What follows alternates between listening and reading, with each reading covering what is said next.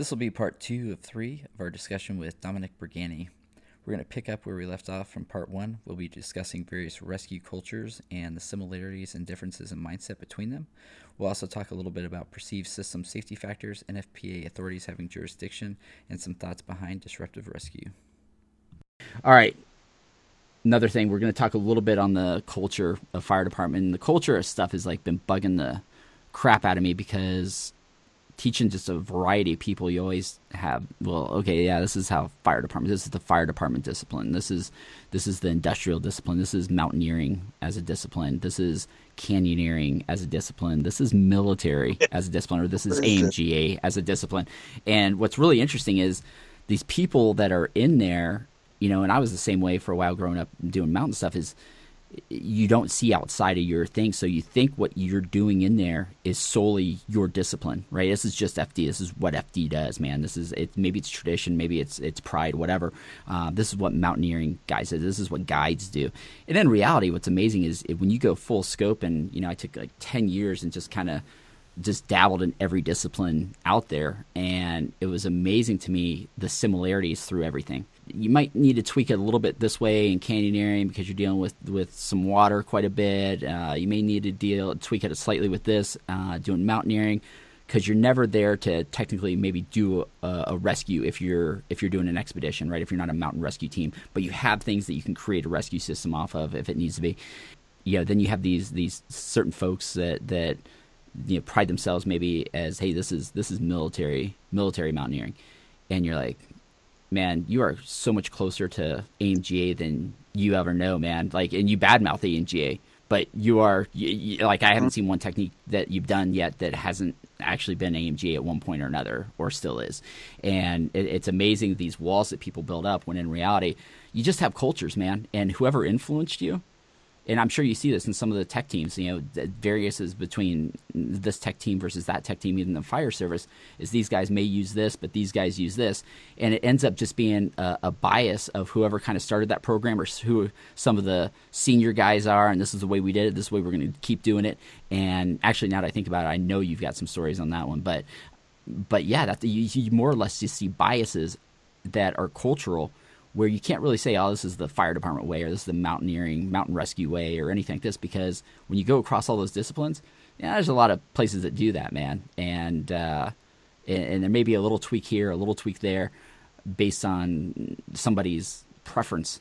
But in reality, there's not a huge amount of difference. Yeah, you may have different diameter ropes or different this or that, but as far as how you're rigging and things like that, not a huge difference all the time.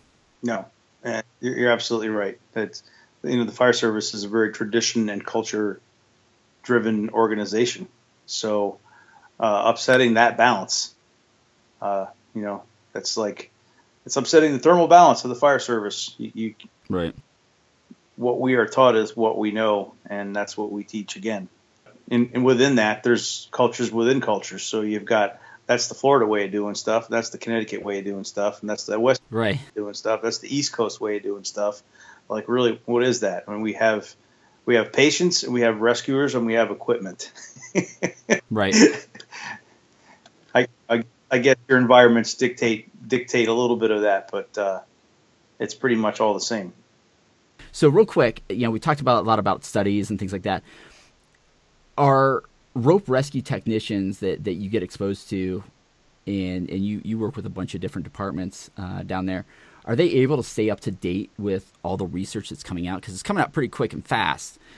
Are they able to keep up with it? And, you know, is it permeating down to them from these various organizations? Because I think even Tom Evans talked about, you know, he was doing some study, and John McKentley from CMC came up from out in California, came up to him and was like, oh, you should read my paper. And he's like, I'd love to if I could find it. Like, you know, and he ended up having it. There was nowhere, you couldn't find it anywhere on the internet. And I think they're working on getting better permeation out there on the internet. But, you know, even for these studies to get out to these people, is it getting out there, or is it making a difference? It's really not getting out to them on the ground.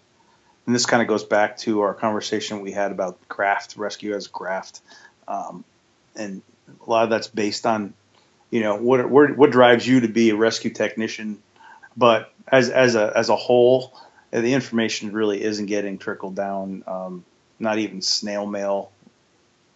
you have to look at it this way, Sean. If you have a technical rescue team, there's 5, maybe 6 disciplines that they're trained in, and they get to train, if best, once a month, right, or bi-monthly. So now you only have 6 months a year to train, and then you'll have a rope drill, a confined space drill, a trench drill, collapse drill, swift water drill, maybe one other over the course of a year, and you have 4, maybe let's say, well, they're generous this year and they give you 8 hours to train on it. There's not a lot that an individual rescuer gets to pick up in that 4 to 8 hour period, right? So they got to run the belay and they got to haul on the haul line, and they did that once a year, and that's generally as much training / information that they get. Okay, maybe they've got an 8-up training director, or there's a clique of guys that actually read some of the trade journals, get on the internet, look at some videos, but that's the extent of it. So the information is really not getting there, and how do we change that? That's a topic that I know we've all been talking about. Yeah, it's funny you should bring that, because I didn't even really have this as any of our talking points, but you brought up, like, even with trade journals, it kind of amazes me the misinformation that doesn't even get put into really pretty respectable trade journals. Sure.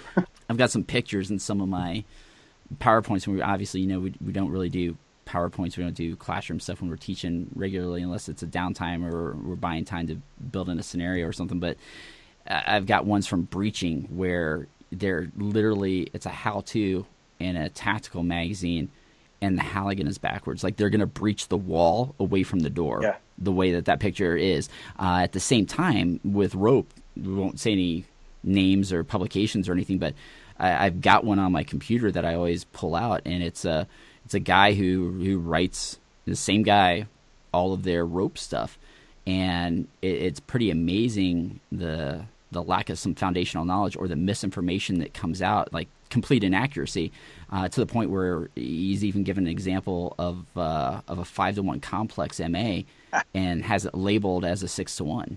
And you're like, I don't even know what to say. We didn't share notes on that, but that was exactly what the example that I had in my head was. I remember that publication very well. And that's a good publication, man. But to make it through, to get into a print as a subject matter expert, and you're mislabeling a 5-to-1 complex as a 6-to-1 is, I guess that's an issue, right? And then the write up behind it, as far as the efficiencies and all, is inaccurate. It's troublesome. So guys even want to pursue to get better learning. They're 8 up, and they look into these publications and come to find out, they're getting misinformation too, which is kind of crazy. Well, it's the who taught that guy, right? And what's the definition of a rope rescue expert? Yeah, really, what is And that's a good point, man. Is you and I were talking about it, and I think I brought it up in one of the podcasts too. Is what is an advanced rope rescue guy? And I think that's pretty screwed up, And I think we were talking about Crandall, who wrote some good stuff on there, saying, hey, when you've reached that technician level where a lot of people want to believe they're, I'm a rope technician too, or I'm this or I'm that, sprat this or sprat that. It's you got the cert, man, which means that like you are at the lowest level of that certification known to man. Yeah. Like you just got it. Yeah, you have no experience in working it, teaching it, pushing the limits, doing that, and it's a process that takes you over that bell curve. You're sitting on the front of that bell curve to get you to the other side of that bell curve, or even off that bell curve, to where you understand it innately, how it's going to operate, how it's going to behave, what the behavior characteristics of that is. And that's, I think, where you get voodoo into it. But I also think the last thing in the world I want to be talked about as an expert in anything, because that, once you tote yourself as that, I think that's right before you get humbled really bad. Yeah. And seniority doesn't help in that. Yeah. You can have the technician certification and have 25 years in, and it doesn't necessarily mean you remembered any of it or have kept up on it. So or practice it, or push yourself beyond that level. That's a good point. So now we're talking certifications. Let's move into what you see. And I know we've talked about it a bunch. We talked about it with Jeff a little bit, as far as the misunderstanding out there of NFPA and not just within the fire service, but throughout everybody's understanding of it. And I think, NFPA probably isn't doing itself much of a favor, especially with its 1006 and 1670 curriculums or guidelines, by keeping, and I got it's NFPA, but everybody just thinks, okay, NFPA, it's fire related, man. Innately, they feel like it's 12.5 millimeter and it's steel this and 40 kilonewton minimums and some craziness in there, when in reality, that's nowhere in 1670 or 1006. We worked 1006 quite a bit at technician levels, and they're JPRs, man. They're job performance requirements, and they never dictate, one, your technique or your equipment. And somehow people just move NFPA 1983, a manufacturer standard, into their operations with little thought and not understanding what an authority having jurisdiction is. Yeah, you're opening up the bee's nest now, Sean. Yeah, hit it, man. What are your thoughts? Yeah, NFPA is the great organization. Its standards are, without them, the industry would be lost, right? So there has to be some framework behind it. But what is probably the most misunderstood thing in the entire technical rescue business is what the NFPA documents actually say. Right. So first, they're hard enough to read. So your average fireman's not going to sit there and try to study them. And then once you get them deciphered, you're right. There's nowhere in there that it handcuffs the end user to any particular system safety factors or what kind of equipment to use. The 1983 standard is written for manufacturers, right? Yep. Not for the end user. And the 15 to 1 safety factor is a fallacy. It's an absolute fallacy. I can't tell you how many times I've heard multiple really good rescue people, right, and teams across the United States as we go out and teach, and they will recite the 15 to 1 system safety factor. There is no such thing. There's no such thing. At best, you're lucky if you're getting a 10 to 1 system safety factor, right? Right. I know we just had an SOP meeting, and that was one of the sticking points, is that the document needs to read a 15 to 1 system safety factor. And I kind of brought up the fact that, about 25 years ago, we were using half-inch, 3/4-inch ropes, right? And we got rid of them because they were too big and, too cumbersome, and we didn't need that strength out of it because we didn't need that strength. But going back to a 15-1 system safety factor, then we would have to go back to 3/4-inch ropes and 80 kilonewton steel carabiners for everything.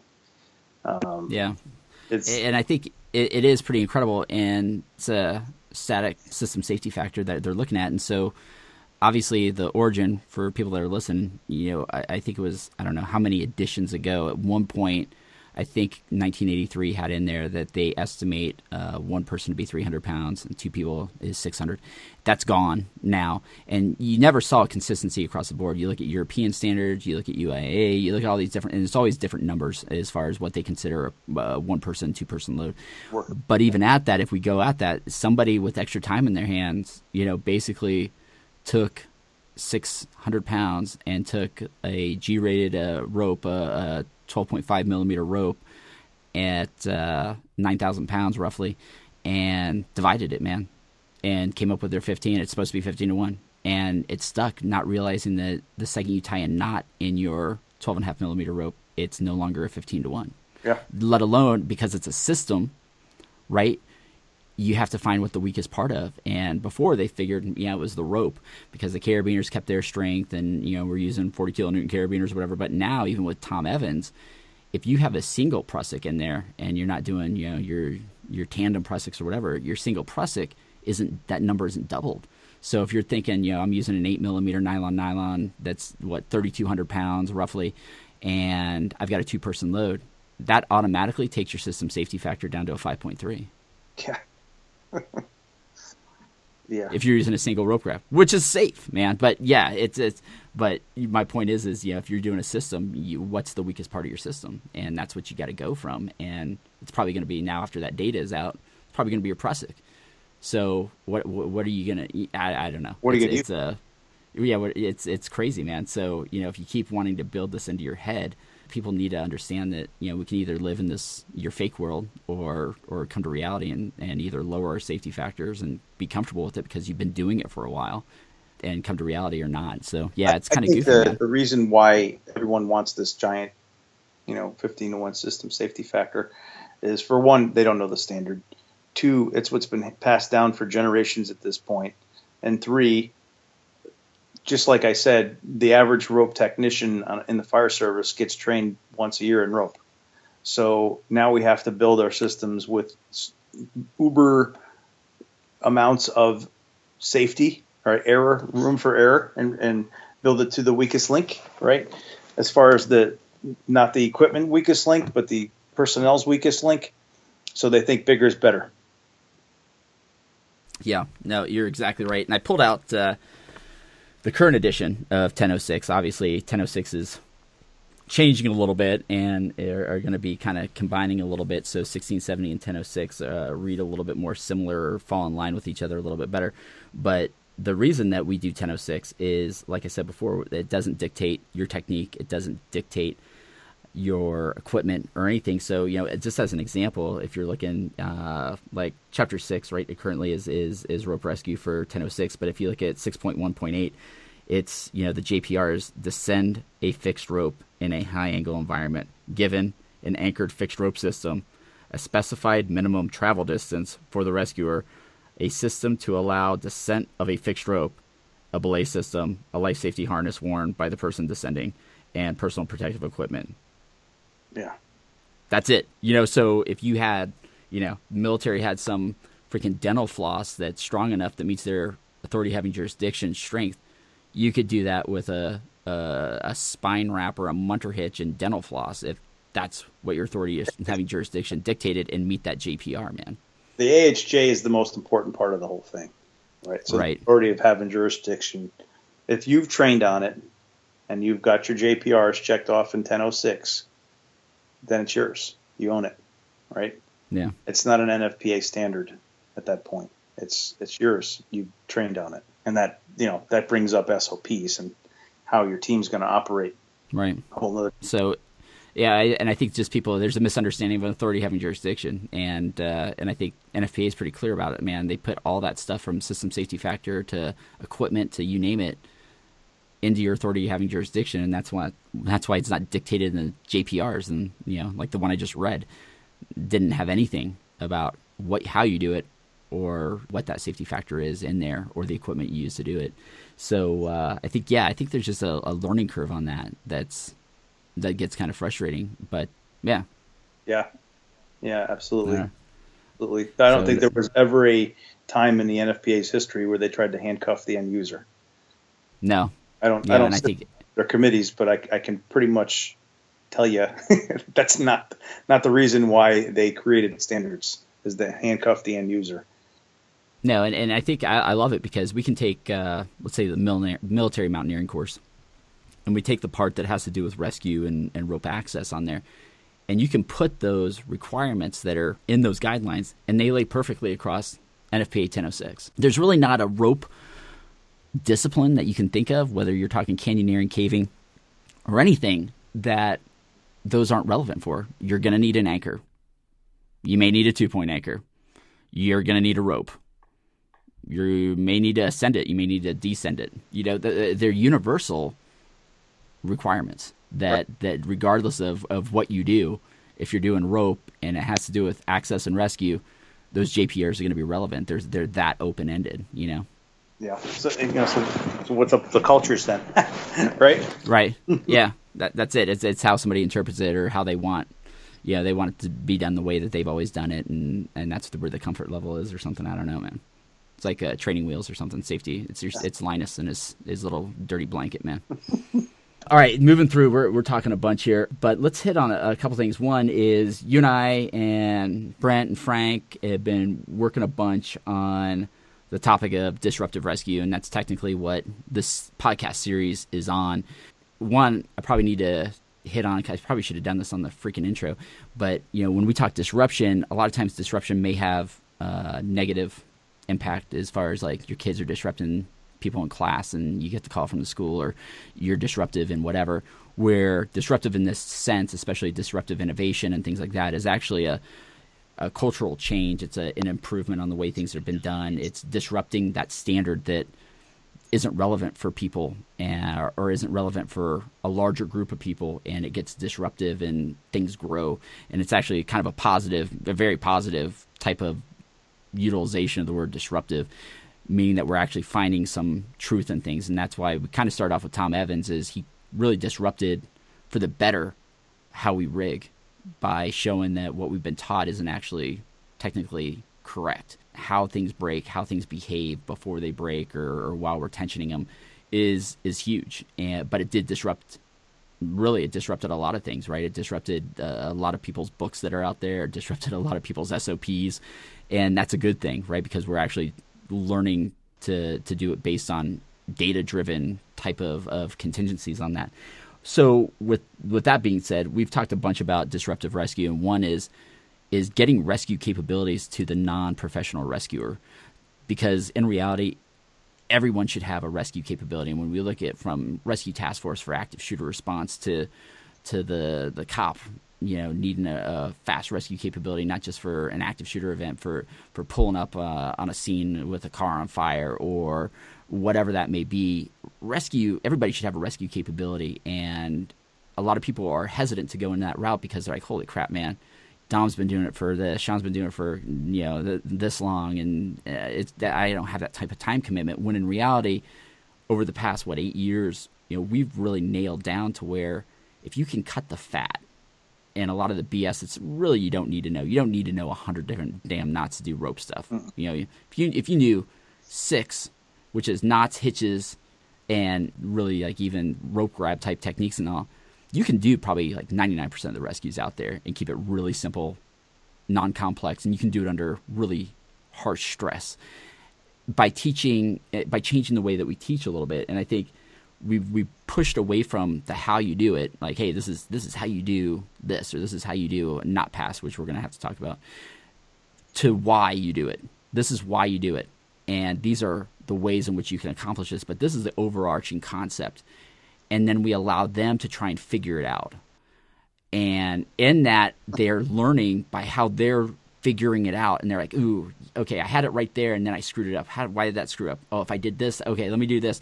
And the next thing you know, like, they figured it out themselves. And it makes really good sense than us showing them real quick and moving them to a different station. Yeah, well, we've worked a bunch on this together. We saw in one location, we were teaching the fire department USAR team, and they had all previously come from a state rope class, and they were taught knot passing, and it was show and tell. And I'm not putting this out there to bash anybody and how they're doing their stuff, because this is all constructive criticisms and bringing up points to bring up better information for everybody else. But there's a huge difference on how this stuff can be taught, right? So that's teaching in that cognitive domain that we talk about with Van Stralen and HRO, where in that cognitive domain, we're just teaching people a skill, and they memorize the skill. And if they're lucky enough to memorize the skill and keep up the skill, that's the only thing they have. Where in the way we've been teaching with HRO in the effective domain, now we are teaching them how to think, right? Which is in our job, it requires critical thinking, because every scenario is a little bit different. So what we saw when we were teaching knot passing to the military guys that time was we brought knot passing in the second day. Yeah. I think first thing in the second day of their class, man. Yeah, we decided to push it days ahead. Yeah, and our eyes were like, what the heck is going on here? Because, okay, they're really bright guys, right? But we proved this by bringing it to other classes and seeing the same results. Was once they learned how to think and they understood the systems, they could build anything. Yeah. Right. The rest of the class was like kind of a breeze because of that. And it's a tried and true stand-up reason why effective domain learning is the way to go. All right, that's the end of part 2 with Dominic Brigani. The third and final part of the series will be uploaded in the next few days. I appreciate it. Thanks.